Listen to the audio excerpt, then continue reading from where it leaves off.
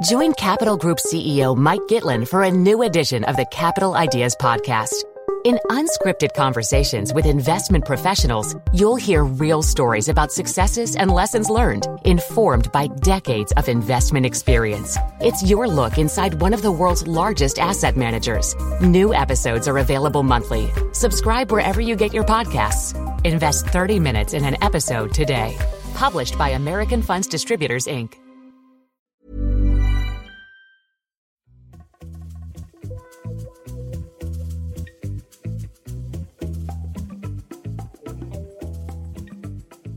Hi, I'm Amy Keene, and this is Behind the Money with the Financial Times. This week on the show, we're looking at Tesla. The electric car maker is valued at almost $60 billion, but in its 15 years in operation, the company's never made an annual profit. Investors have flocked to the stock backing Chief Executive Elon Musk's promise of an affordable electric car.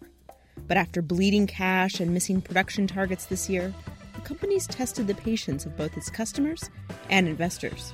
So what will it take for Tesla to become a stable and profitable car company?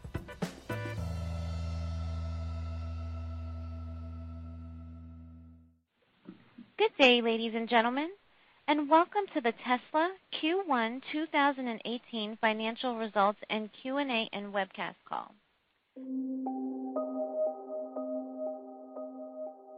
So, Richard, back in May, Tesla's chief executive Elon Musk spoke with analysts on its first quarter earnings call. How did that go? Well, I'll let you into a secret about Tesla earning calls. I think analysts actually enjoy them and look forward to them because they are never your run-of-the-mill, tedious rundown on numbers because of Elon Musk. Richard Waters is the West Coast editor for the Financial Times. I mean, Musk comes to these calls every quarter, and he's a very free-thinking person. He won't be constrained by the normal conventions of Wall Street, and he'll say what's ever on his mind. And it can be incredibly interesting. You know, he's made some of his biggest projections and pronouncements have come on earnings calls. So I think he's got a guaranteed audience. However, this year, I think he's gone off the rails a little bit. Okay, so we're going to go as long as there are good questions to answer. What was going on at Tesla at this time? He was under huge stress. Tesla was under huge stress because it was failing to meet its production targets on its new car, the Model 3. There was huge attention on Wall Street, particularly from the short sellers who have been betting on Tesla's stock value going down. They've been ganging up on the company, and Musk was feeling it. And it all came out on that earnings call, and it was a very ugly situation, quite honestly, when analysts asked some fairly straightforward, obvious questions, for instance, about how much more capital Tesla would need. And so where specifically will you be in terms of capital requirement? Next.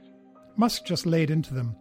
He attacked one analyst for asking what he called boring, bonehead questions. Boring, bonehead questions are not cool. Next. And then he cut another one off. We have no interest. We have no interest in satisfying the desires of day traders. Like, couldn't care less. Please sell our stock and don't buy it. And it was a really stark sign of just what stress he is under. I think that if people are concerned about volatility, they should definitely not buy our stock. I am not here to convince you to buy our stock. Do not buy it if volatility is scary. There you go. And I think that's now been hanging over Tesla, its stock and the company in the last few weeks and months, because Musk is such an important part of the story here. But now I think people are starting to worry, or were worrying a little bit, that, is he going off the rails?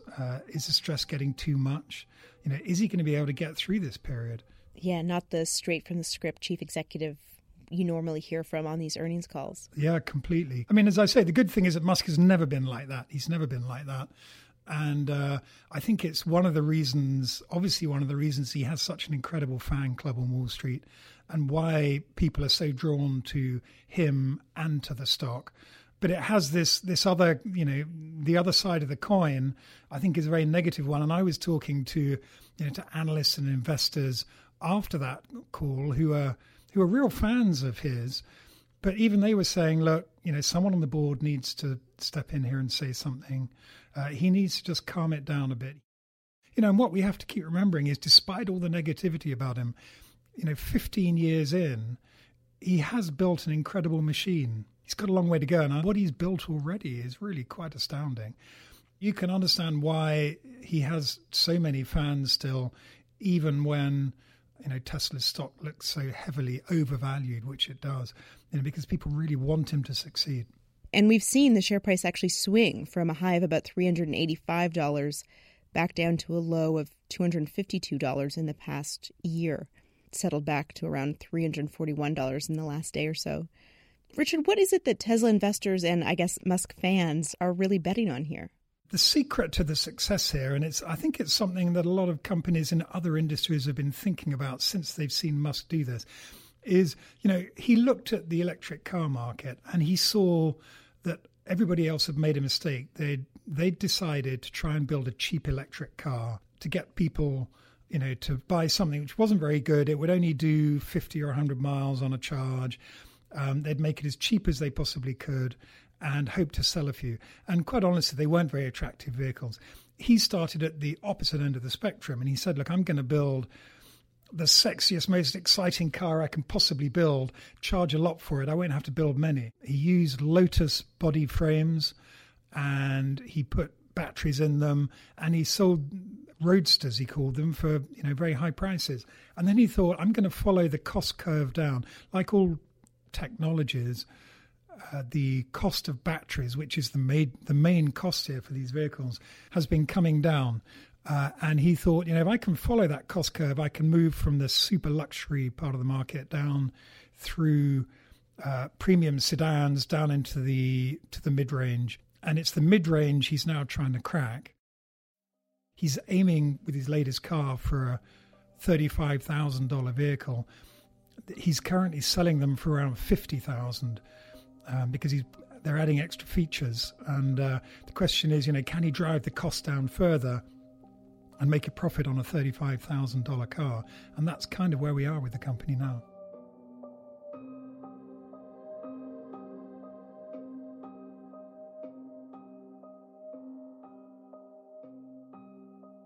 We hear a lot about Tesla burning through cash.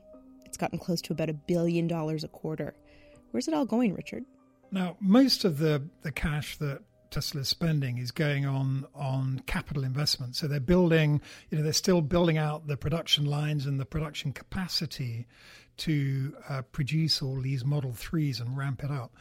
And they're forecasting they're going to spend something like $2.5 billion this year just on that. So that's an awful lot of money. The hope is that by next year, they'll bring that number right down and they'll have been through the big hump. So that's the biggest part. But then the second part of the cash drain is just coming from losses. They're simply burning through money, building these cars and not making any money on them. Right, which brings us to one of the regular questions from analysts and investors alike, which is, hey, when are you going to raise a bit more money and add a buffer to your cash position? Well, the way to think about it, I think, is, that any company needs a cushion, because a severe economic downturn, when you have the kind of fixed costs of a big manufacturing company, you've got a lot of bills to pay. If demand takes a sudden fall, not even a big fall in demand, you can suddenly find yourself strapped for cash.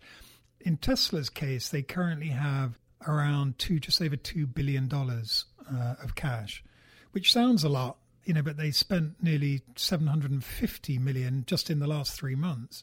So, they're burning through a lot of money here. We should remember that, that Musk could easily raise more money if he wanted to. So Tesla's share price is much higher than it was the last time he went to the stock market to raise money.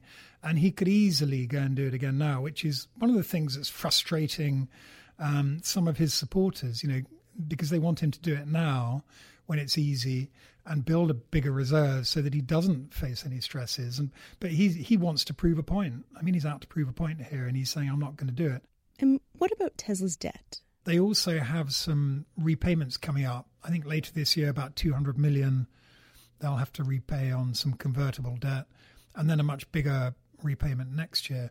So, it just seems to many analysts, including the rating agencies, by the way, just seems sensible to raise more money, have a bigger cushion. But as I say, Musk isn't going to do that. He thinks he can pay off the debt that's coming up out of his cash flow, out of the profits he makes on his cars. He's going for it all right now. The problem for the debt markets is that a year ago, Tesla went out and just issued some bonds. They'd never done that before. They just borrowed some, ton of money with junk bonds, and they were oversubscribed. Because of the name, everybody wanted to put money in. Well, guess what? Those bonds went down pretty fast, and the cost of insuring them now is quite high. And I think a lot of investors went in thinking, when the Model 3 came out, that this story would turn quite fast, weren't expecting the kind of tough year Musk has had. So as a debt market story, this is a tough sell. I don't think he's going to be going out and issuing more debt soon. So, Richard, what has to happen to turn the Tesla story around? What are investors looking for to see that Musk's confidence in the company and in the production of these Model 3 cars is actually going to bear some fruit? The first stage is, can they build them? Can they build them in the volume that they need to? And that's been the story of the last year. I mean, it's a year since the first ones came off the production line, and Musk said, we'll get to 5,000 by the end of the year, 5,000 a week. And he didn't get there until the end of June. That 6 months, he's been under just incredible scrutiny on Wall Street and burning cash in his company. So that's been the first question, can they produce enough of them? They have got to that interim target of 5,000. He wants to get and says he's going to get to 10,000 next year. But part two is, so they can produce them in fair volumes. Can they make money on them? And can they stop kind of bleeding, hemorrhaging money?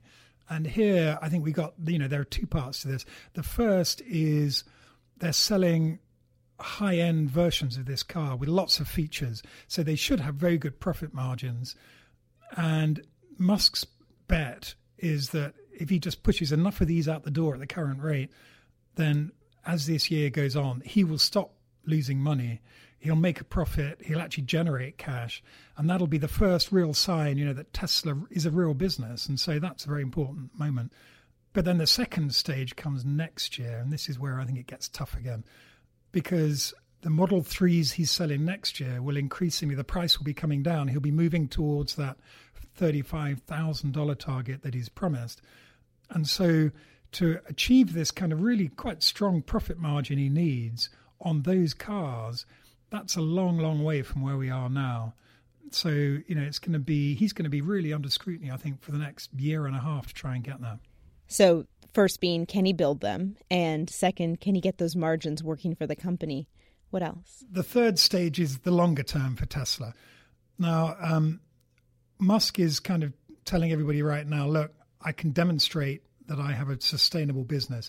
We spent 15 years getting to this point, losing money. I can prove to you now that we have a real business around the Model 3.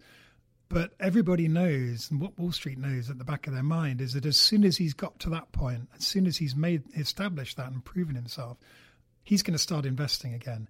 He wants to build electric trucks, and he wants to build another new car, and he's going to build a huge plant in Shanghai. And all of this is going to take money and plunge Tesla back into more losses. This is going to be a growth company for as long as we can see. So I think we should see each of these steps as kind of plateaus where, Musk thinks if he can just show that, that what he's doing works, the stock market and investors will have enough confidence to let him go for the next big push. It makes me think about his comments about volatility last quarter. I think that if people are concerned about volatility, they should definitely not buy our stock. What we all forget about Elon Musk is, the man is addicted to risk. And I mean that, I think I mean that literally. He really loves risk. I think investors want more exposure to, really big potential markets, even if there's a risk that this will go to nothing.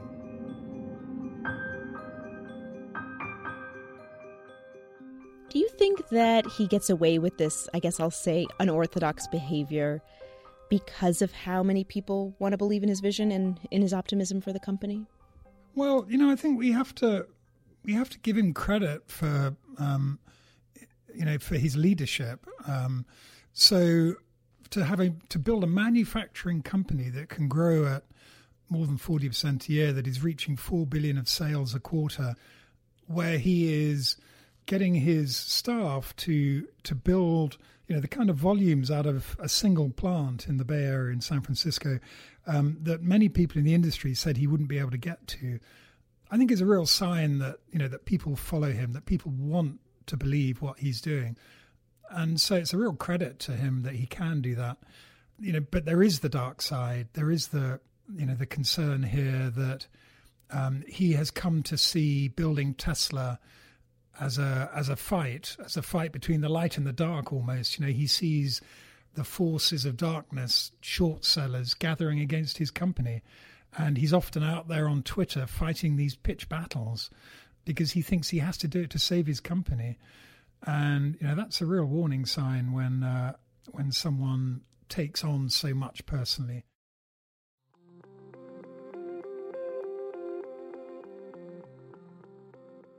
Early last week, Tesla reported its second quarter earnings. And again, Richard, we had Elon Musk on the phone with analysts. How did things go this time around? He's changed his tone with analysts. He's apologized for things that he said before. First of all, I'd like to apologize for, being implied on the prior call. And I think, one of the hopes here is that he's realized, he needs to just tone this down a bit and just keep his head down and stick to what he needs to do.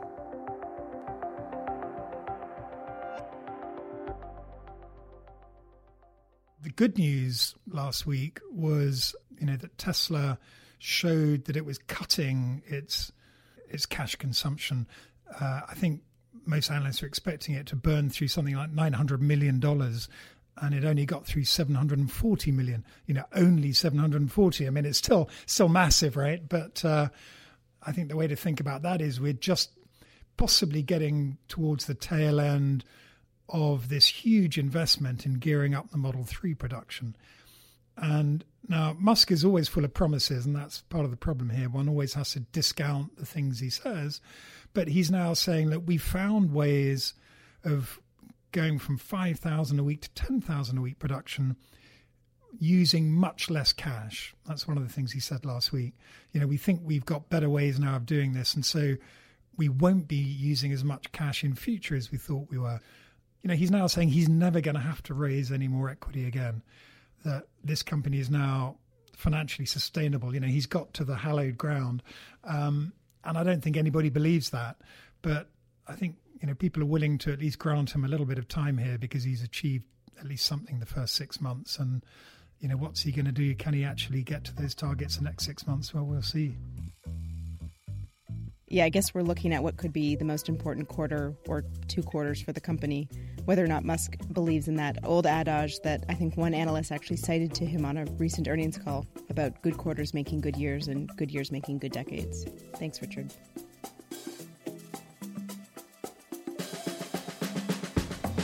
You can read more from Richard on Tesla at FT.com. We've linked to Richard's recent story in our show notes for this episode. And you know where to find us. We always love hearing what you think we should be digging into on future episodes. You can email us at behindthemoney@ft.com. And I'm on Twitter at Amy P. Keene. That's AIMEE. We'll be back next week.